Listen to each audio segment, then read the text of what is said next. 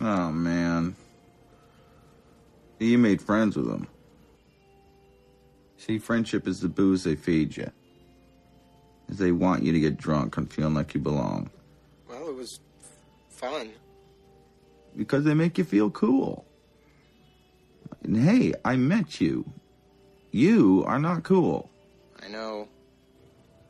Even when I thought I was, I knew I wasn't. Because we are uncool.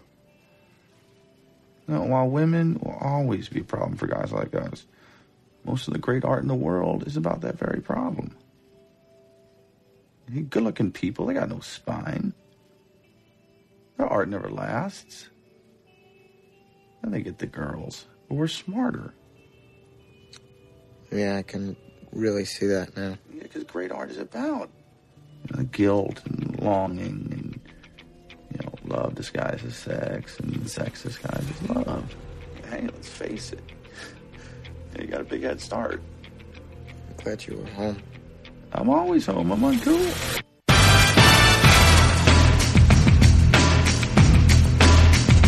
The Glop Culture Podcast is brought to you by Audible.com, the internet's leading provider of audiobooks, with more than 100,000 downloadable titles across all types of literature, including fiction, nonfiction, and periodicals. For a free audiobook of your choice, go to audiblepodcast.com/ricochet.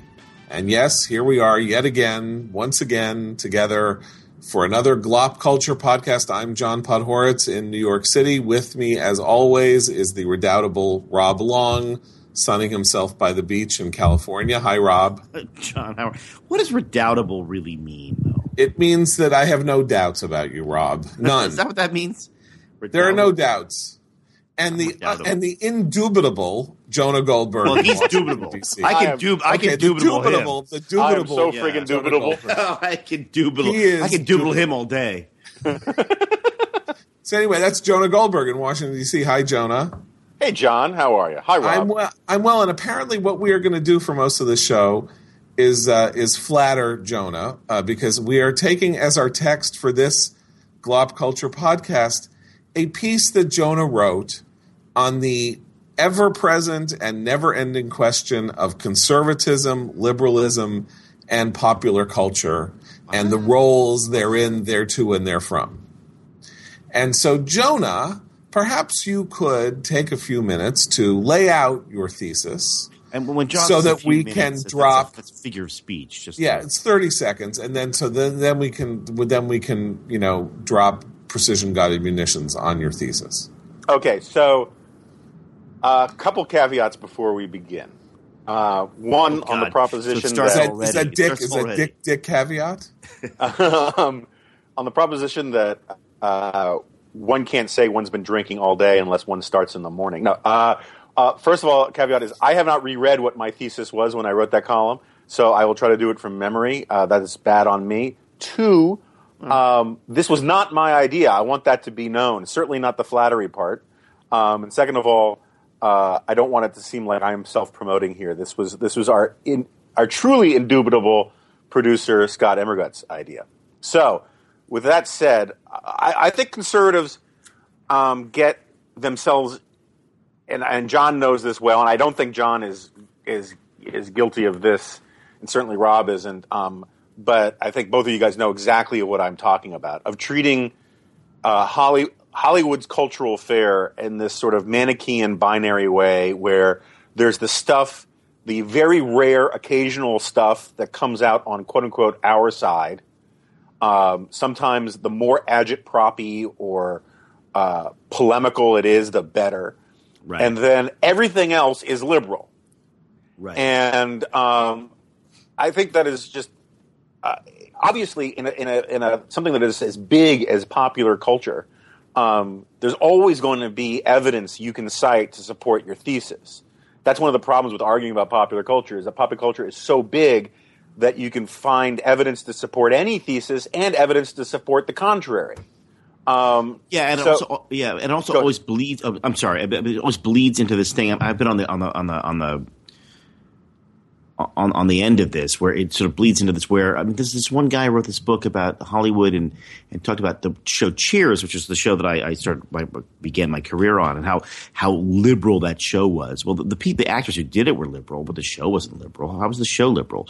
And he said, well, it celebrated immoral activity. It's like, well, immoral and conservative and immoral and liberal are not the same thing. It's okay to be absolutely in favor of lots and lots and lots of premarital, promiscuous sexual activity and still be conservative. But he just that was a disconnect for him. Anyway, I'm sorry.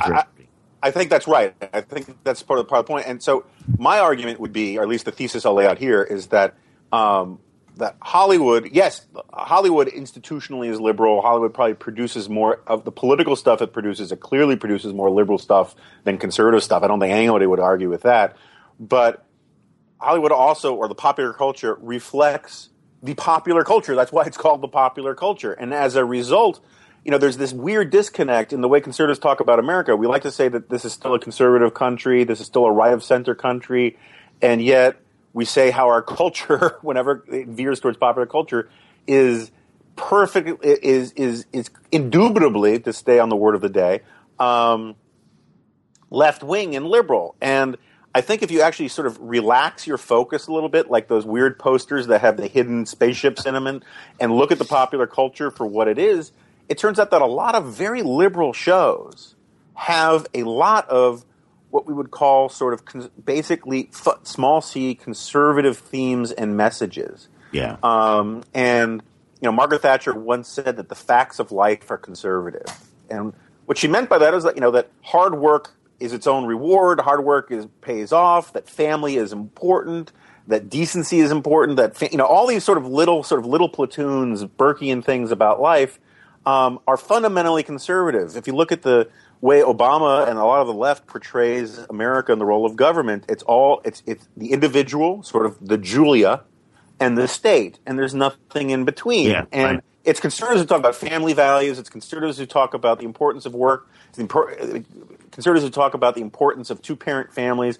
And those themes are constantly reaffirmed in sitcoms and TV shows and movies. Conservatives are big on gun culture and on the right to bear arms. I've yet to see an action movie where the protagonist vanquishes the enemy with a wonderful poem about peace. I mean, they're constantly shooting people, and the audience loves it. And you can go down the line. There's so many, even on abortion, this is a point I've been making for years, with the exception of Maude, there hasn't been a sitcom that has had a character get an abortion in like 40 years.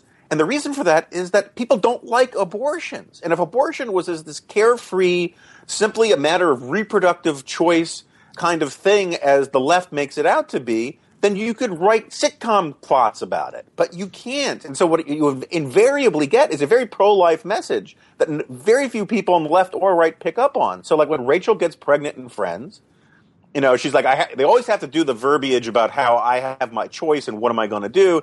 But and Rob probably knows this better than I do, but if you wouldn't write a character to get pregnant in the first place if she wasn't going to have the baby, right? It's like if you see a gun in the first act, someone's got to use it in the third, according to Tolstoy or whatever. If the character gets pregnant and you're not intending to do a very special episode of Blossom, where you're going to talk about abortion, right? It's because she's going to have a baby. And so the second she decides to keep the baby, for the next 8 months, the entire season, she's talking about the fetus in her belly as if it's a human being. She gives it a name. She talks about what she won't eat. She talks about how she can't drink. She's eating for two. She treats it like a human being. And that is a pro-life message. And so you can find lots of these things in the culture. I think we need to unpack all of these strands that go into what people think liberalism is and people think conservatism is. So I think that one thing you can say, and you can say that this is the effect of liberal culture or not. One thing that is indubitably clear is that really for the past 50 years, there has been a general coarsening of American popular culture and American culture as a result, right? It's gotten more sexualized. Right. It's more profane. It's more violent. All these things that the popular culture built walls around, you know, when there really were gatekeepers, when there were 3 or 4 movie studios and there were 3 or 4 radio networks or 3 or 4 television networks, and much of the idea about how to sell things to America had to do with as your first proposition being as least offensive as you could be while having to tell the story that you told. There was a general consensus on on decency that went through every possible medium, Right, and that collapsed. That collapsed utterly in the 1960s for 75,000 different reasons that we don't have to go into now. And it would be fair to say that in the 60s, the 50s, 60s, and 70s, the forces that were pushing for that collapse were liberal or left in the broadest popular sense. They were civil libertarian when civil liberties was really a focused issue of the left. It was all about, loosening up the strictures of bourgeois repression and allowing the beautiful expression of sexuality and the open exposure of the physical body and all of that, with all sorts of consequences that sounds super hot when you put it like that, by the way. I know, but I mean, with all the sorts of consequences that I think everybody has been grappling with ever since. You know, this question of the sexualization of the female body and how feminists, you know, now 40, 50 years after the decline of the decency codes, are now acting as though every sexual act on campus is a rape, and how which is something that has to do with this sense that the popular culture has run young people off the rails, and they're behaving in ways that are untoward and disgusting. Right. Now, is that liberal or conservative? I would say that it began as liberal. You know, the people who wanted Ulysses, James Joyce's Ulysses, taken off the obscenity list, or Lolita taken off the obscenity list, that was a daring liberal cause. The people who wanted Lenny Bruce not arrested for obscenity, that was liberalism in its sort of highest free expression mode. Now it's 40, 45, 50 years later, and what do we have? We have Teen Mom, we have The Real Housewives of Orange County, we have open porn on pay cable channels.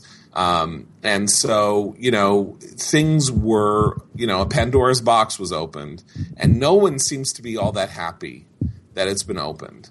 And it was opened for liberal reasons, and now liberals are not happy about it, and conservatives are not happy about it. You can blame liberals, but I'm not sure you can blame the liberals of today for the ideology that motivated liberals in the 1960s. That is not now. So that's the biggest thing. But the idea behind it was that, but I'm not saying the small L liberalization of content was that the market, that decency and the standards of decency would be sort of market driven. That if the market didn't like something, if something went too far, then you'd know it instantly. And unfortunately what happened was that the market didn't speak that way. Instead, what the market did was it imposed – put it this way. You can do – on television, there's a whole realm of things you can do on the sort of sexually prurient or even sort of crude, sexually crude level that you can never do before. I mean, I get a list on my basic cable show, ad-supported cable, which is has separate little standards and practices rules for what you can do. Premium cable has no rules at all. So that means the premium cable is like HBO and Showtime or Stars. You pay for it. So if you've chosen to watch HBO, you can't then complain to HBO about what's on HBO. HBO is going to put it on, and you've chosen it. So if it comes over the airwaves, if it's broadcast, it some kind of comes under a much more strict standards of FCC regulations and sort of general kind of conventions over time. Ad-supported cable is kind of in the middle there, where it's sort of kind of regulated, sort of not really, but kind of, and so it's a little bit more strict. But it's a remarkable what is allowed, and every year more and more stuff is allowed. So you have these very bizarre memos where they tell you can have you're allowed one use of the I'm trying to come up with the proper euphemism here. One use for one use for the anatomical reference to the rectum, and or one use for the I don't know, were you one exclamation of Jesus Christ? Now, can they be like carbon offsets and you can trade with other shows? No, but you can trade within a show. Oh. We don't have the rectum, but we have two Jesuses. Which should be the title of your memoirs. Well, it is the title of the next book. So and when I started, they didn't want you to say, hey, you bastard. They didn't want that. That was 1990 on broadcast. You weren't allowed to say any of that because the theory was, the public won't like it. The thing about the public now is the public, all the public care, the actual activist public cares about is maintaining appropriate racial messages. So that's one of the reasons why TV is so boring, is because you can't actually do a TV show about anything real or real life because you're not allowed to televise that.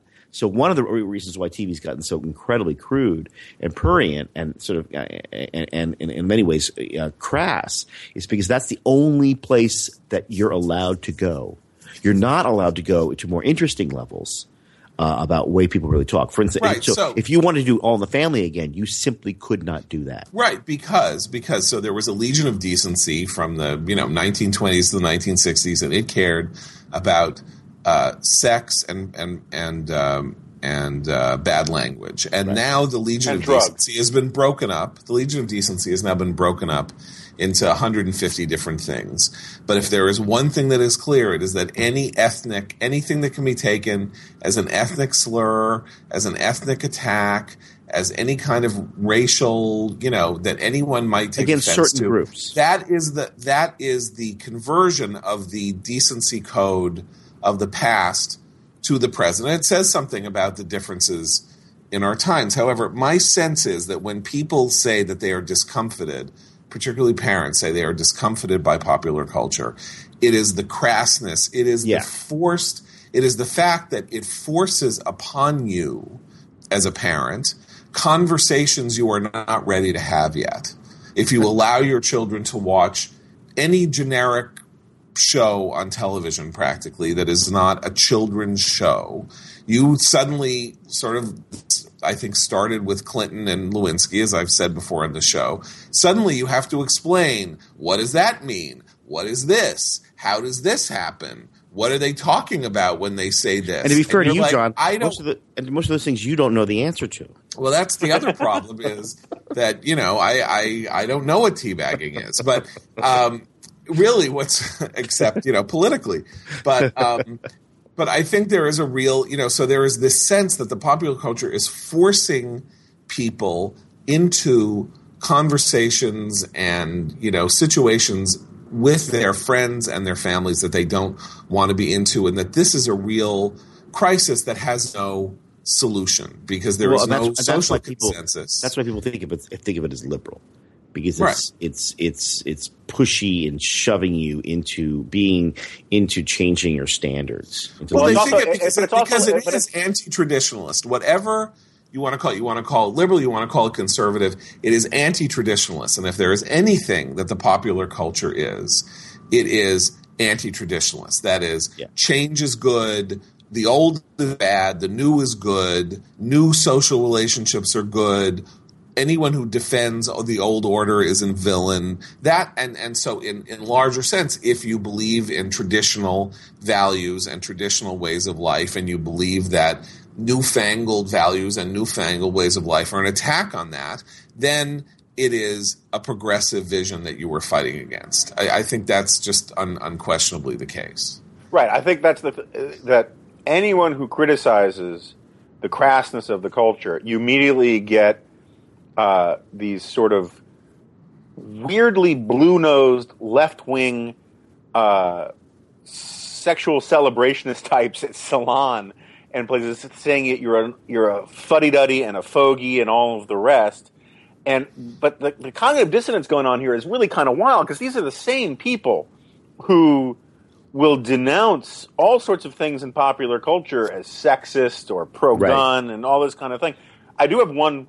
First of all, I agree that the Lewinsky episode is a big factor in this, but Friends was a big factor in this too. I remember George Will wrote a column about the first premature ejaculation joke in broadcast television history, which was in the first season of Friends. What's the pilot of Friends?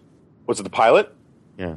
And but there's another sort of odd example here, and I can't tell you the source from it, but I'm a fan of the show Sons of Anarchy, which in almost every sense is a horrific show, right? It's got violence and at the yin yang. I mean, there's a pretty graphic castration scene of a carnival clown in the first season. Well, that's okay. And I know it's a carny, yeah. But sex and more sex and trannies and all this kind of stuff. But I was told on pretty good authority that in the first season, you have these bikers going around doing all these crazy things, and there's a scene where all the bikers are actually in like one of their cars, and they didn't have their seatbelts on, and the network came in and said, we cannot show that. And it's one of these sort of, this is how civilizations crumble kind of thing, where basically any debunking or attack on Judeo-Christian morality is fair game, but don't you dare show people driving around without a seatbelt. Well, that is true. That often happens. Or like, hold a cigarette. You can't smoke the cigarette. The cigarette, right. And then you have these long. Can the cigarette be lit? It can be lit, but it cannot be smoked. Have you guys seen it? It's been going around on the internet. I didn't see the movie, but the PG-13 or PG warning, the MPAA warning for Monuments Men. It says lit cigarettes? No, it says PG-13 for language and depictions of historical smoking. Not smoking. Historical Not smoking. It's historical smoking. So I think that's in broad gauge, that is the thing that gets people.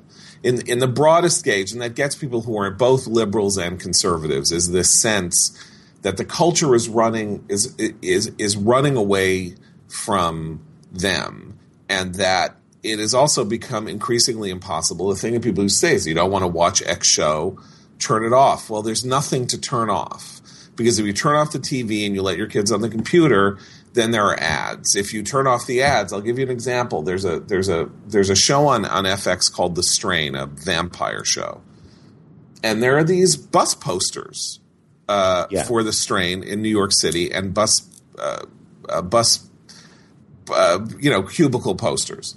And I have a 10-year-old daughter who is very impressionable and easily frightened.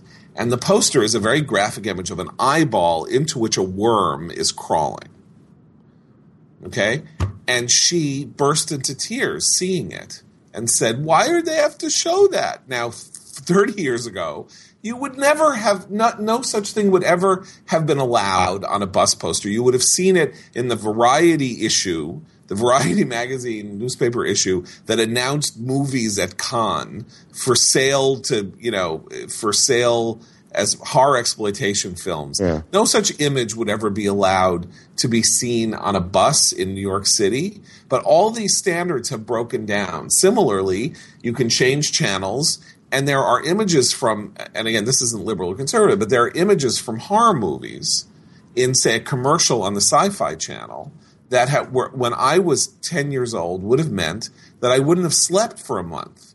The head spinning in The Exorcist, Regan throwing up in The Exorcist, they're in the commercial.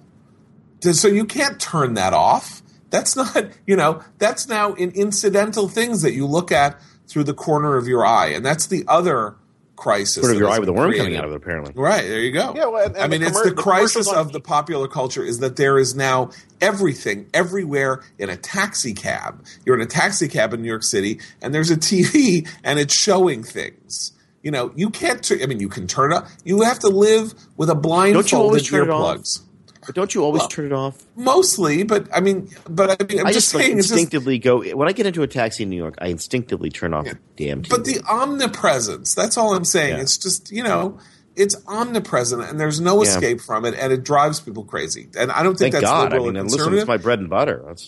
I mean, but I think what's also doing, I mean, just on a technological front, it is pushing a lot, and I'm sure, I'd be surprised if this isn't true with you, John. It's pushing millions and millions of families off of, if not off of cable altogether, but then certainly onto their iPads, because you can control the shows that your kid can watch on an iPad. Because when they show up on iTunes, there's no commercials, and I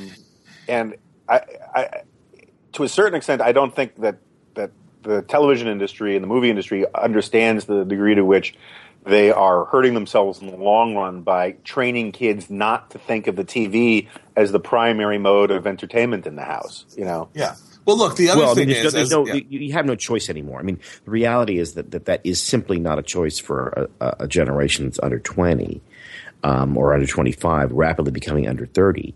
That most of those people don't have, young people don't have televisions, don't want a television. Right. They want to, and they don't like the idea that someone's going to tell them when something's on.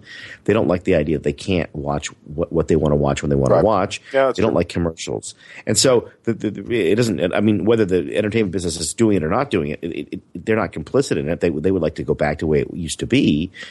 And I don't know, many people and the ultimate thing that's going to happen, as you know, because I'm sure it's probably already happening in some sense on Sullivan Son and other shows, is that now we're going to move into a circumstance in which the commercials are embedded in the programs themselves. So that's where it's journeying. So you'll be able to buy the necklace that someone's wearing, and you'll be able to link to this and do that and the other thing. Now that's so that's also about the omnipresence and changes in omnipresence.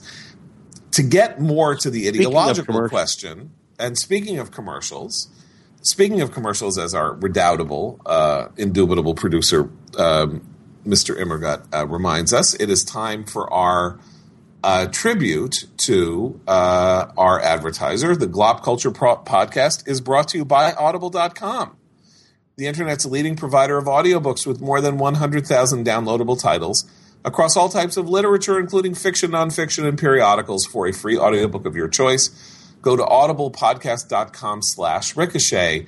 And we are now to make our picks for audibles that you might want to look into. And I have one, and my guess is that I will now have Rob and Jonah scrambling to find one for themselves. So I will speak for a little long. I have been entranced now for 2 weeks by the novels of an American writer named Alan Furst, Furst. Oh, I love Alan Furst. Right, who writes, one might call them spy novels, but that's too limited a term. He is writing essentially a series of novels about the world in Europe before World War II or between the wars. And there's some during. And I haven't gotten to those because I just started reading his work. He writes beautifully and elegantly and with great wit and subject matter that you might think would not be of all that interest to you. The book that really stole my heart is called Night Soldiers. That's the pick that I have. It was really the book that made his reputation. And the first 100 pages or so are set in a small village in Bulgaria in the early 1920s. So you might think a small village in Bulgaria in the early 1920s, what is going on here? Well, what is established... Or a small village in Bulgaria at any time, but yeah. What is established in this small village in Bulgaria is the entirety of the political, ideological, cultural, religious, and ethnic fighting that is going to subsume Europe over the next 20 years. You have fascists, you have communists, you have Islamists, you have Christians, you have Soviet revolutionaries, you have you have a young character who has to run off to Moscow with a Russian agent to get away from a fascist mob, and ends up becoming a spy there. Suddenly you cut forward and you're in the middle of the Spanish Civil War. Then you're in Paris. These are beautiful, remarkable pieces of writing, sophisticated, interesting. The characterization is dazzling. The history is meticulous. All of them, by the way. I'm really jealous you haven't read. You haven't read or listened to them. because you get to listen to them. They're all great. A few sort of characters that come back and a few locations that come back and recur, and they're fantastic. Speaking of popular culture, that's a guy. All of those books are optioned and owned, and every now and then someone will sort of pop up and say they're going to make it. And I was once talking to the head of HBO years ago and said, that would be my dream, is to like put them on HBO, because they all kind of connect in some peripheral way. And he kind of rolled his eyes and says, everybody says that. But that's a show that'll be remarkable, be fantastic. It would, absolutely. Game of Thrones, but be real. It really happened. Yeah, it did really happen. Anyway, his name is Alan Furst, F-U-R-S-T. The book that I'm recommending is Night Soldiers. Maybe Rob has a different one he wants to commend to you, but I did recommend them all. Yeah, all of them. But Night Soldiers, as I looked, is there on Audible for your download, and I really hope you enjoy it. Jonah, do you have?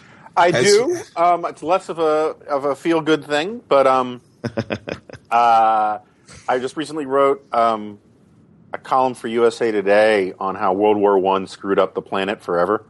And while I was working on it, I revisited a really fascinating book on a historical chapter, The Great Influenza, by John Barry. And that is a great book. It reads, it's one of those nonfiction books that reads like almost can still be a page turner, sort of like A Night to Remember. I mean, it was just really. So I had read it years ago for work on liberal fascism, and I ended up just sort of diving into it again over the weekend, and I think it would be a great audiobook. So that's mine. That is a great book, and he also wrote an amazing book about the Mississippi flood of 1927 called Rising Tide, which like the Great Influenza was really a story of a once in a lifetime event that had enormous political consequences for the history for 20th century history. Absolutely. Right. I mean, I should say, the Great Influenza has this, there's so much in our political, legal, popular culture, sort of like the safety belt thing I was mentioning earlier about the role of government to police public safety. And so much of that comes out of the response to the influenza pandemic. I mean, this was part of it was because of the timing of it, right after World War I or right during World War I, depending on how you do it. It was this convergence of experts coming into government thinking that they could rationally plan everything. And one of the weird ironies is that the pandemic probably was one of the reasons it was as bad as it was precisely because the planners had their way and they had everyone in these tents and they just served as these petri dishes that moved the disease around. The war moved it around. But it's really written in a wonderful, popular style. Okay, so Rob, do you have anything aside from conversations with my agent? No, that's what I have. I'm not recommending. I'm not recommending anything until I record the audio version of my books. So you. Because you don't want anyone to get tired of these things? I don't want anyone to succeed until I can succeed. It's really that simple. I don't want to recommend anyone else's work until my work can be recommended. I think that's very wise. I don't think that's petty. I think that's perfectly acceptable. But just to give one more so that we have three so that we're being good to our sponsor, I just looked this up. And you have two now? Oh, no, I'm just going to do it for them. He's taking yours. One of the other funny books that I've enjoyed in my life, or hilarious books that I've enjoyed in my life, there is an unabridged collection of the stories of P.G. Wodehouse, hack, Right Ho Jeeves, and various other stories that you can get on Audible, read by B.J. Harrison. If you don't know the Jeeves stories, they are sentence by sentence the wittiest writing practically ever done in the English language. If you like that sort of thing. If you like that sort of thing. I myself prefer Rob Long's conversations with my agent. Too, in a weird way. To be on Audible. Soon to be on Audible. While you're waiting to wet your whistle, I would say you could to whet your appetite. I would say you could listen to the P.G. Wodehouse collection on Audible. Now, and may I before we go John, back? Can can I return to part of my thesis, which I actually did not state in the beginning? Yes. So the second half of my argument, which was probably in Immergut's mind what should have been the first half of my argument, is that there was this episode of True Blood the other week where, if you guys may not watch True Blood, I've decided I'm just going to see it through. There's this episode where these vampires and the Yakuza, and it's really verite, stripped from the headlines, as it were, shoot up a Ted Cruz fundraiser at the Bush Library. And everyone, a lot of people on the right, particularly in my Twitter feed, got outraged by this, and they're like, how could you possibly subsidize HBO? And my response to this was, in large part, lighten up. Look, True Blood, by any rational analysis, is a really stupid show. It's self-contradictory. It's supposed to be this celebratory thing about gays and the mainstreaming of gays, but in fact, the analogy, and John and I have talked about this, remember, John, about the 28 weeks later, where everyone thought it was so brilliant to have this analogy to the Green Zone, and they didn't realize that the analogy to the Green Zone in Iraq also meant that the Iraqis were a bunch of zombies that need to be wiped out. 28 weeks later was the most pro-American. But the left didn't see that. The same thing, with Battlestar Galactica. There are all of these shows that the left sometimes gets fixated on, and they don't actually think through the analogies. The left made The Wire into this hugely popular show, and its creators clearly had a sort of quasi-Marxist intent behind it, but they didn't realize that the main indictment was aimed entirely at big city liberalism and democratic machines and the mainstream media, and that almost all of the arguments in the show were perfectly reconcilable with conservative indictments of those very same things. But anyway, my point is that the only thing at the end of the day that I think one of the things that really pisses off a lot of people on the right is that because liberals control the commanding heights of the popular culture, they get an outsized say in what counts as cool. And cool is really the only thing that matters to a vast swaths of these people. If you try to get too rigorous in your analysis of Bill Maher, a guy who I think if you snapped him open like a pea pod, nothing but black sulfuric ooze would pour out, or The Daily Show, or Colbert, or True Blood, or a lot of the stuff on HBO, none of it is very good in terms of making real arguments or any of that kind of stuff. But it's cool, and it drives a lot of conservatives crazy that so much of the left stuff gets branded as cool. Remember, I know John knows Michael Lind. When Michael Lind stopped being a conservative and became a left-winger, Rolling Stone all of a sudden named him What's Hot because he wasn't one of the dweeby white guys. And I say this as a dweeby white guy. John and I know lots of dweeby white guys. Michael Lind is like the Rolex watch of dweeby white guys. And the only thing that made him cool was that he became left-wing. Yeah, he wrote a 400-page verse poem about the Alamo. That's dweeby. That is nerdy. Yeah, that is nerdy. We just don't get much more nerdy than that. I think it rhymed. Then that's not so nerdy. I think it rhymed. It was basically like the theme to F Troop, but for 400 pages. With the Redskins and stuff, you can't even actually sing it. Duffy from F Troop was actually the lead character in Michael. Well, as in history. Yes, that's true. But the cool thing, I think that's true. I always run into like conservatives, and they're like, "Why don't we have a daily show? Well, we need our own daily show, or we need our own like something." And I just I think to myself, my God, could anything be worse than the conservative version of the Daily Show? It would actually be worse than the Daily Show. By the way, to be fair, there are conservative versions of the Daily Show. They're just not, they're just not starring comedians. No, I mean there's Red Eye and there's the Five. Yeah. These are that's true. The conservative networks version. The Fox conservative networks version of the Daily Show, and they, the Five has probably as many, if not more, viewers than The Daily Show. So, but the reason they work is they're not derivative of The Daily Show. I think that's what Rob's point is. Yeah, if you try to just copy what The Daily Show does, which some people have tried on a right-wing version, it just feels forced and kind of lame. But if you just do your own thing, be creative, and not worry about trying to be the right-wing Jon Stewart, you'll be your own thing. But I mean, in any case, the right-wing Jon Stewart and Stephen Colbert exist to fill a niche. They are what MSNBC was supposed to be but didn't pull off. They are news for liberals. That's what they are. They're they are the perfect distillation of what that is. Sneering, ad hominem, glib, sometimes funny, not as ranty. I mean, basically, Jon Stewart has become Keith Olbermann.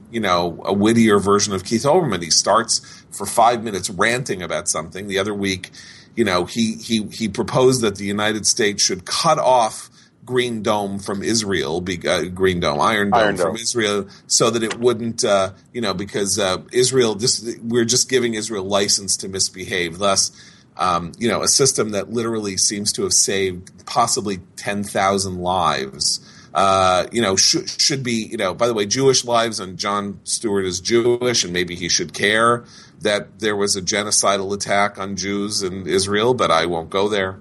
I did go there. Well, you just went there. And he's a scumbag for having said that and done that. But nonetheless, if he, but I mean, that's for them. That is their Fox News channel. Colbert and The Daily Show are their Fox News channel. And everybody giggles and laughs about how lousy and bad ratings MSNBC are. And there are The Daily Show and Colbert, and they get about the same ratings as Hannity. So, mazel tov to them. It's great. So it's equalized. I suppose. But that's the hardest thing in the world is for a group to say, hey, we're cool. We need some cool people. Our group is cool too. It's sort of like the equivalent of the celebrity roster at the Republican National Convention, which includes such stars as Bo Derek and the Oak Ridge Boys. It's like, oh, come on, stop trying. You know what I mean? But that's the point. I mean, this is the other thing, which is it is precisely the pop culture's quest and hunger for and to find what is edgy, what is cool, what can create buzz, all of that plays into the coarsening of the culture that I'm talking about. Because when you need to make noise, when your purpose is to make noise and scream at the top of your lungs so that out of this giant morass of cultural events in all of these media, somebody will pay attention to you, the way you do it is to be as outrageous as possible within the confines of what is acceptable. So it's not acceptable to be, Anthony Cumia of Opie and Anthony and start talking about how, a woman who hit you was an animal. But it is okay to be, Jon Stewart and, scream at George W. Bush or, scream at Hillary Clinton for not opposing Israel more or something like that. And so that is the cool part. And that is anathema to the right. If you think about it, that is everything that the right stands against. In some ways, the right had its own version of it, counterculture version of it. Rush Limbaugh was that counterculture version of it. He inaugurated an entire medium by being funny and irreverent and mildly outrageous and pushing the envelope a little bit. And now there are 40 versions of him. And the trope is now kind of old, right? I mean, I listened to Mark Levin on the radio last night, one of his airs, and basically it's just Mark Levin saying Pelosi's a jerk, and Pelosi's ugly, and she's a jerk, and you're a jerk, and Valerie Jarrett is Che Guevara, and that's like, boy, you're really advancing the dialogue there. Thanks a lot. That's really so helpful. I'm really enjoying how. You are sounding like you're a crazy person standing on a soapbox, in the middle of Times Square. you're close to being an Elmo that's about to mug somebody, So this medium that was sort of fun and sprightly and irreverent and was our cool thing because people didn't know about it. It snuck up on them unawares that it was a cultural phenomenon. Has now hardened into having its own orthodoxies and that's right. and sciences and all that. It's sort of, I think what we have now are cool, as it were. I mean, is probably it's the web, right? Don't you think? And it's Twitter. Yeah, I mean, it's where the funny people are, right? Right, but I think so. Look, that's where the funny people are who culture, have. Wait, I would say. Let me rephrase that. That's what the funny people are who have verified accounts. That's true. That's very true. That's very true. Yes, those of us with the unverified accounts, we have to admit that we are cooler because we have not been put the finger on by the man. You're right. You're like the ham radio operators of Twitter. Exactly. Yeah, that's exactly right. Right. So, but now to get to the ultimate, it is of course true that pop culture is unmitigatedly liberal. That is to say, it advances democratic causes, it attacks Republicans. Villains are all. Although if you watch movies from the 70s, it was much worse. Much worse. It was exactly the same. The guys in suits are always like, we have to use our helicopters to destroy the. Like every corporation had a helicopter, and assassins were always like in the boardroom.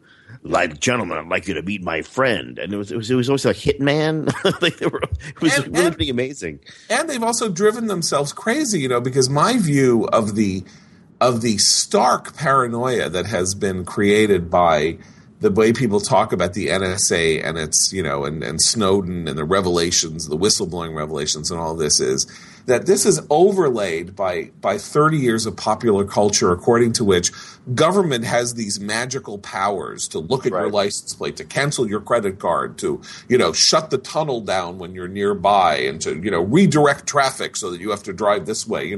Will Smith in Enemy of the People, Sandra Bullock in The Net, all of these things.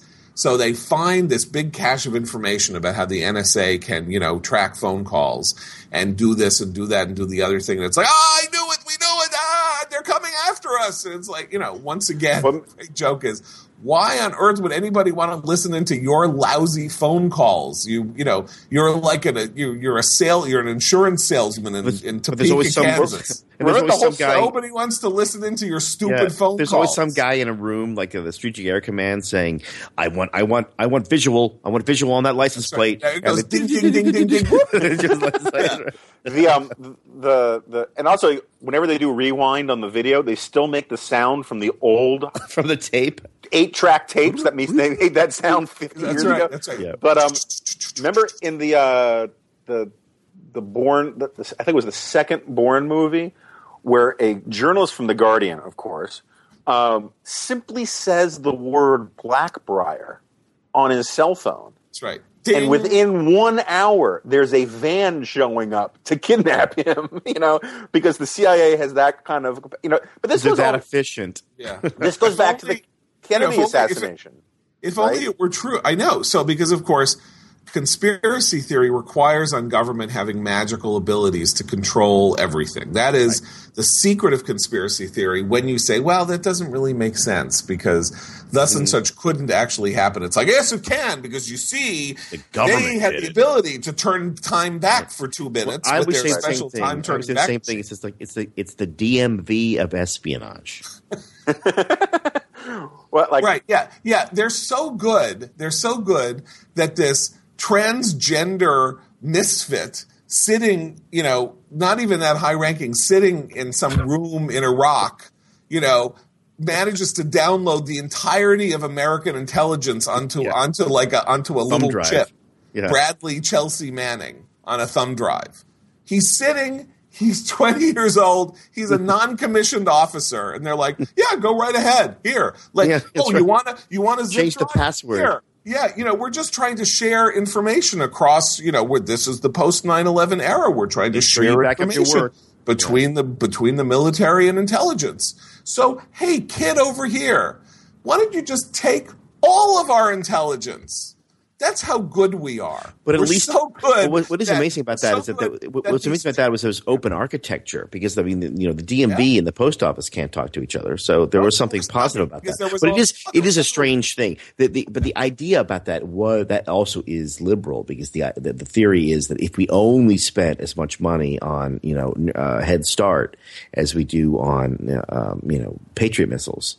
If whatever the bumper sticker is, if the Air Force had a bake sale thing, then everything would be fantastic. It never occurs to them that things just don't work, which is what's amazing about it. Because then no one was more surprised that the Obamacare business didn't work than the architects of Obamacare, and no one was less surprised than the opponents of Obamacare. Because the ones who were against it because this stuff doesn't work. And the ones who were in favor of it were in favor of it because this stuff always works.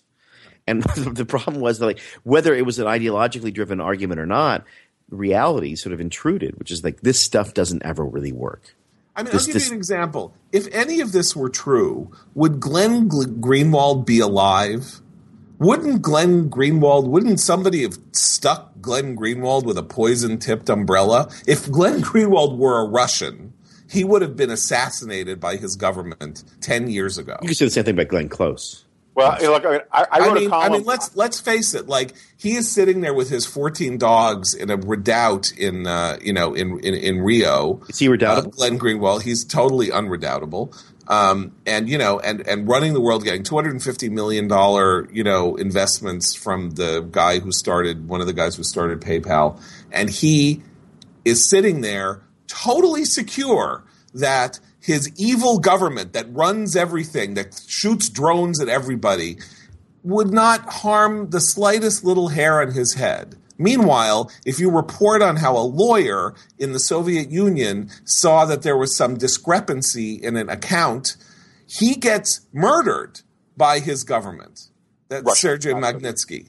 Yeah. He gets murdered by his government. And that is the great, the great situation that we find ourselves in because of this pop culture image that the United States is uniquely powerful and can control everything. And meanwhile, some guy in Brazil and two Schmendricks in intelligence that you never heard of, and one of them didn't even graduate from college or high school, can steal all of America's secrets. I wrote a column exactly on that point, 5 years ago, about Julian Assange. I think the headline was, "Why isn't Julian Assange dead?" And all of the lefty types went bananas about it. And I made your point. It wasn't like I was calling for him to be killed. My point was that if the CIA were 1,000th as evil as these people claim it is, right, we would never have heard of Julian Assange's name. And, it's the same thing where, all these people who say, that during, the Bush years, Bush is a dictator, Bush is all these things, it's precisely because he's not a dictator that they could get away with saying that. Nobody pedals around Pyongyang on one of their little 1950s bicycles with the bumper sticker saying Bush is scary, right? I mean, I was saying Kim Jong-il is scary. Right. No one ever said Saddam Hussein, is a bad man. They could get away with saying that stuff because in America, because we don't do what they claim we do. And the best example of that I always thought was the absolute contradiction of claiming that George Bush is a blistering idiot and also the mastermind behind the greatest inside job conspiracy of all time, right? That somehow he was smart enough to pull off the inside job of 9/11. Yeah, in 8 months. But he's a moron, Yeah, pretty good in 8 months. Yeah. Well, I mean, so that ultimately gets us back to the cool thing, which is that whatever it is that you can say about the Republican enemy or the conservative enemy, you cannot say that they are smart or that they're cool. That is the ultimate in why this is all very meaningless and thin, because in the end, right, the great stroking that is done by the left of itself is the notion that it has a monopoly on not only good judgment, good ideas, good breeding, good schooling, but political also virtue. Yeah. But also, intelligence and and sort of personal comportment. And, it does itself deep harm with this sense. I think in some ways it's done itself great good. I mean, Barack Obama's election in 2008 was the ultimate harnessing of all of these attitudes, spread around the culture and really put together into this. We are the ones we've been waiting for. The Hope poster. He was the coolest guy who ever lived. Vote. You can really vote. Cast a cool vote, right? Not just a vote for good or for, to end war or something. The vote itself was cool. That was a cool vote. Well, that's a pretty bad way to make choices, as I think the condition of the world in August 2014 now shows, and his stewardship of the world now shows, is that the cool guy is not necessarily the guy who will know what on earth to do when Putin seizes the Ukraine and Hamas fires 10,000 missiles at Israel and planes are shot down and ISIS starts taking over Baghdad and Syria has killed 200,000 people. And he's like, pretty cool. I'm going to go play golf. I'm pretty cool. It's time for my vacation. Those Republicans, don't be hating. Let's all get together. Don't be hating. Stop being mad all the time. You know what? They would hate him less if he took the world more seriously. And he doesn't take the world more seriously because he's from the world of cool. And the whole point of cool is it's all cool. Well, the thing about it is that it disappears in an instant. That's the problem, is that it doesn't really – there's nothing cool about that job. That job is all about uncool. And you have to – and once you're cool or the glamour or the glitter disappears – you're sort of left with this sort of, the kind of the nuts and bolts of it, the sitting around and the arm twisting and the LBJ stuff, which is not cool. You watch it on TV and you think, it's just me walking to the helicopter with a Marine behind me, and I'm holding a little satchel of papers, and that looks cool. But really, what it is like me sitting in a room trying to convince the senator from somewhere and a couple congressmen to go ahead and just swallow hard and vote. The way I want them to. And that's where the stuff gets done, and that's where the sort of really super effective presidents have been really super effective, and that's why this president really has no signature piece of Obama-ness except Obamacare, which is a disaster. Yeah, so part of this is a legacy of JFK, right? Not just the conspiracy stuff, but the cool stuff. Yeah. The whole thing about Kennedy being cool got cemented partly because they had this incredibly sophisticated PR machine and the press was willing to be lied to and to transmit the lies, but also because he was killed while people still kind of thought he was cool. And so now we only have these wonderful, very stylish Vanity Fair-like images of the guy rather than the reality. And ever since, and I have a section on this in liberal fascism, basically every Democrat who's run for president since 1960, or since at least LBJ, has done so because they wanted to be JFK. John Kerry used to walk around in school and deliberately wrote his initials JFK on everything. Bill Clinton, that whole handing of the torch to JFK, and Obama was the fulfillment of that. And look where it got us. Remember how important the endorsement of Caroline Kennedy was to him? Yeah, that was huge. And of Ted. Remember later, right? the big display of talk about the passing of the torch, right? And so now I guess that will pass to Clinton and Obama conceivably, but it is a very weird thing. And you make a point in liberal fascism about how there was something creepy about this in Kennedy's terms, also because partially it was so false, given what we know about his back and his condition. But this salute to his vigor, the vigor. Yeah. Look, they're playing touch football at Hyannisport. They're doing this. They're doing it so vigorous. The vigor, and that this was part of the weird image that had always been cast. I do want to make one. Go ahead. Yeah, no, go ahead. Okay, I want to make one point, getting away from the presidential politics because we're getting long in the tooth here. There's one weird irony to all of this, right? All of this stuff about being cool and coolness is king and all that. The one irony is that, and this is a lesson people should have learned in high school. The one key to being cool is not caring about coolness. Yeah. And that is particularly true for, I think, conservatives and Republicans. It's not trying, you can't seem like a fogey. You can't seem out of touch. You can't seem all those kinds of things. But simply not caring. And you look at a guy who flirted with foginess quite a bit, was the most popular guy among young conservatives out there for a long time, was Ron Paul. And the reason why he was cool was because he seemed authentic to them. Now, I have a lot of problems with Ron Paul, but there's a good lesson there. The guys who seem real and don't care about fads get popular quickly, and it's the people who chase being cool that seem so uncool. And I wish conservatives would just give up on it. Realness is a big deal. Realness is the most important thing. It's funny right now. I had dinner with some friends of mine last night, and we're talking about there's a palace intrigue fight to see who's going to run a couple of really big cable networks, and it's really interesting to watch because it comes down to this: the person who looks like he's about to take over these networks is a less accomplished executive. But the reason he is because he's perceived as having not more cool, but more leadership. He seems more presidential in a way, whereas the other guy seems less presidential. And the reason is because the other guy seems like he wants it more. There is a kind of a desperation to it, and it's impossible. These are big companies. These are big decisions. These are hundreds and hundreds of these are $1 billion decisions being made, but they're still being made on the basis of I'm sure in the boardroom they're saying, well, the other guy just feels more like he's in charge. And it's really a lot about that self-possession, like the idea of I'm in charge. Like who felt more in charge than Ronald Reagan or Margaret Thatcher or even Bill Clinton at a time? Projecting that as its own definition of cool, projecting your own sort of realness as its own.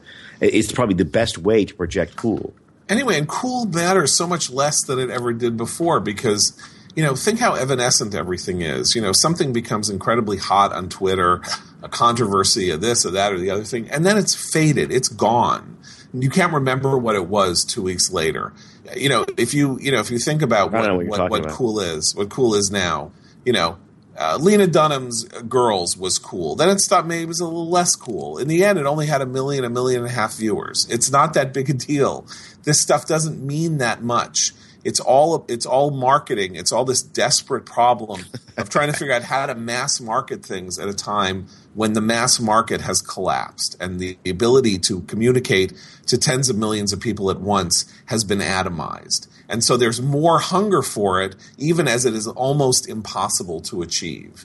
Once cool meant doing something that other people didn't do and that only the cognoscenti knew. So now cool is the opposite. It's some kind of harnessing of a cultural trend in such a way that everybody will want to do it all at the same time. And so being cool is like you're cool to his segment. So it's like, well, he's cool to them, right? He's who this small group thinks is cool. So you have sort of a league of super cool, people who represent the cool. They are the cool ambassadors of their own little tiny segment of the population. Right. And so what? I mean, in the end, we can leave the final word to the great philosopher Yogi Berra, who said of a very popular restaurant, nobody goes there anymore. It's too crowded.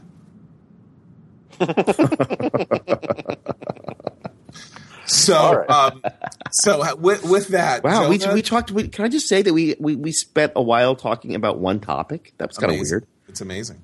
I don't know did we all take our Ritalin? Are we all focused this morning? Yeah. Took our Adderall. You took our Adderall. Jonah. It's a subject none of us had to read up on because we're creatures of this crap. That's right. Exactly. Right. Exactly. So, Jonah, do you have any appearances, notable things you wish to tell us about? The only one I can think of is, for reasons that are beyond my ken, they asked me to participate in this. At AEI on August 3rd in the morning, we're doing a 2-part panel with lots of very impressive scholars and me on the 2000th anniversary, the birth of Caesar Augustus. And I don't know what else to add other than I'm doing that, and it might be on C-SPAN. And then I'm going to be gone for the next week. It's not August 3rd, by the way, because that was 2 days ago. I'm sorry, September 3rd. September 3rd. September 3rd, okay. Because you missed it. That's my. That is not only the 2000th anniversary of Caesar Augustus, but it's my wife's birthday. So that's really the most important thing. There you go. And Rob? Yeah, Caesar Augustus could not have been born on August 3rd, right? Would have to have been Good point. But something else. I have no appearances, and I'm not doing anything. So that's all I have to. I'm here to announce that.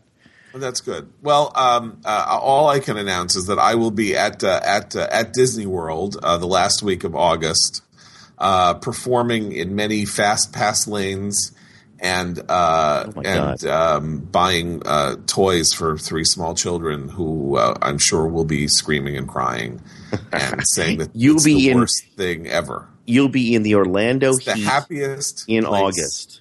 That's yes. That's the definition of schwitzing. Yes. Yeah, I mean, but cool. The only thing that make it worse is if you were wearing an orange track prison suit, cleaning up dirt from the side of the Orlando freeway. But that's pretty. I wouldn't. Orlando is awful. Okay, but I just want to say that I think that going to Disney World with 3 children, that is the height of cool. That is a mitzvah. Yeah, yes. That is the height of cool. So, gentlemen, it's been a pleasure. We haven't mentioned Guardians of the Galaxy, so I will just say it is easily the best Marvel movie. Go see it. Jonah hasn't seen it yet. It's really funny. Chris Pratt is going to be the biggest star of the next 10 years, and Rob probably hasn't seen it because he's too busy to. I never seen movies. Movies. Who needs them? Who needs them? Who needs them? Who needs feature films? Absolutely. All right, fellas. Dead to him. Okay. Talk to you later. See you soon. Thanks, guys. Spader. Bye.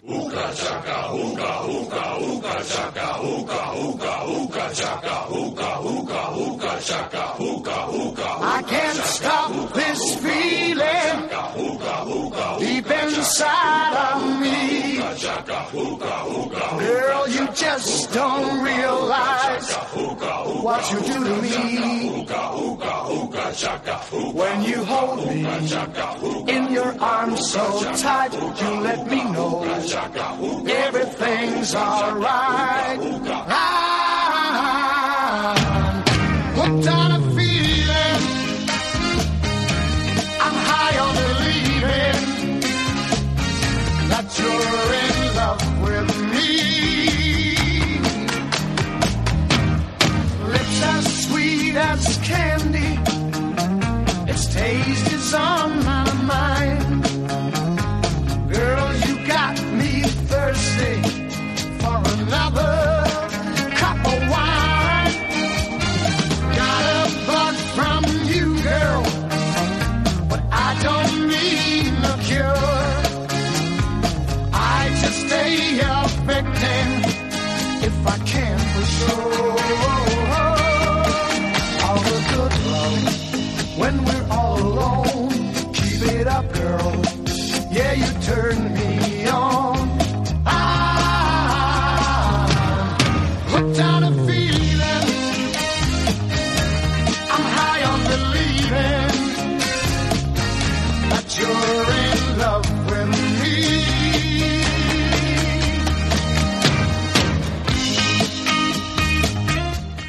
Ricochet. Join the conversation. All the good love when we're all alone. Keep it up, girl. Yeah, you turn me on.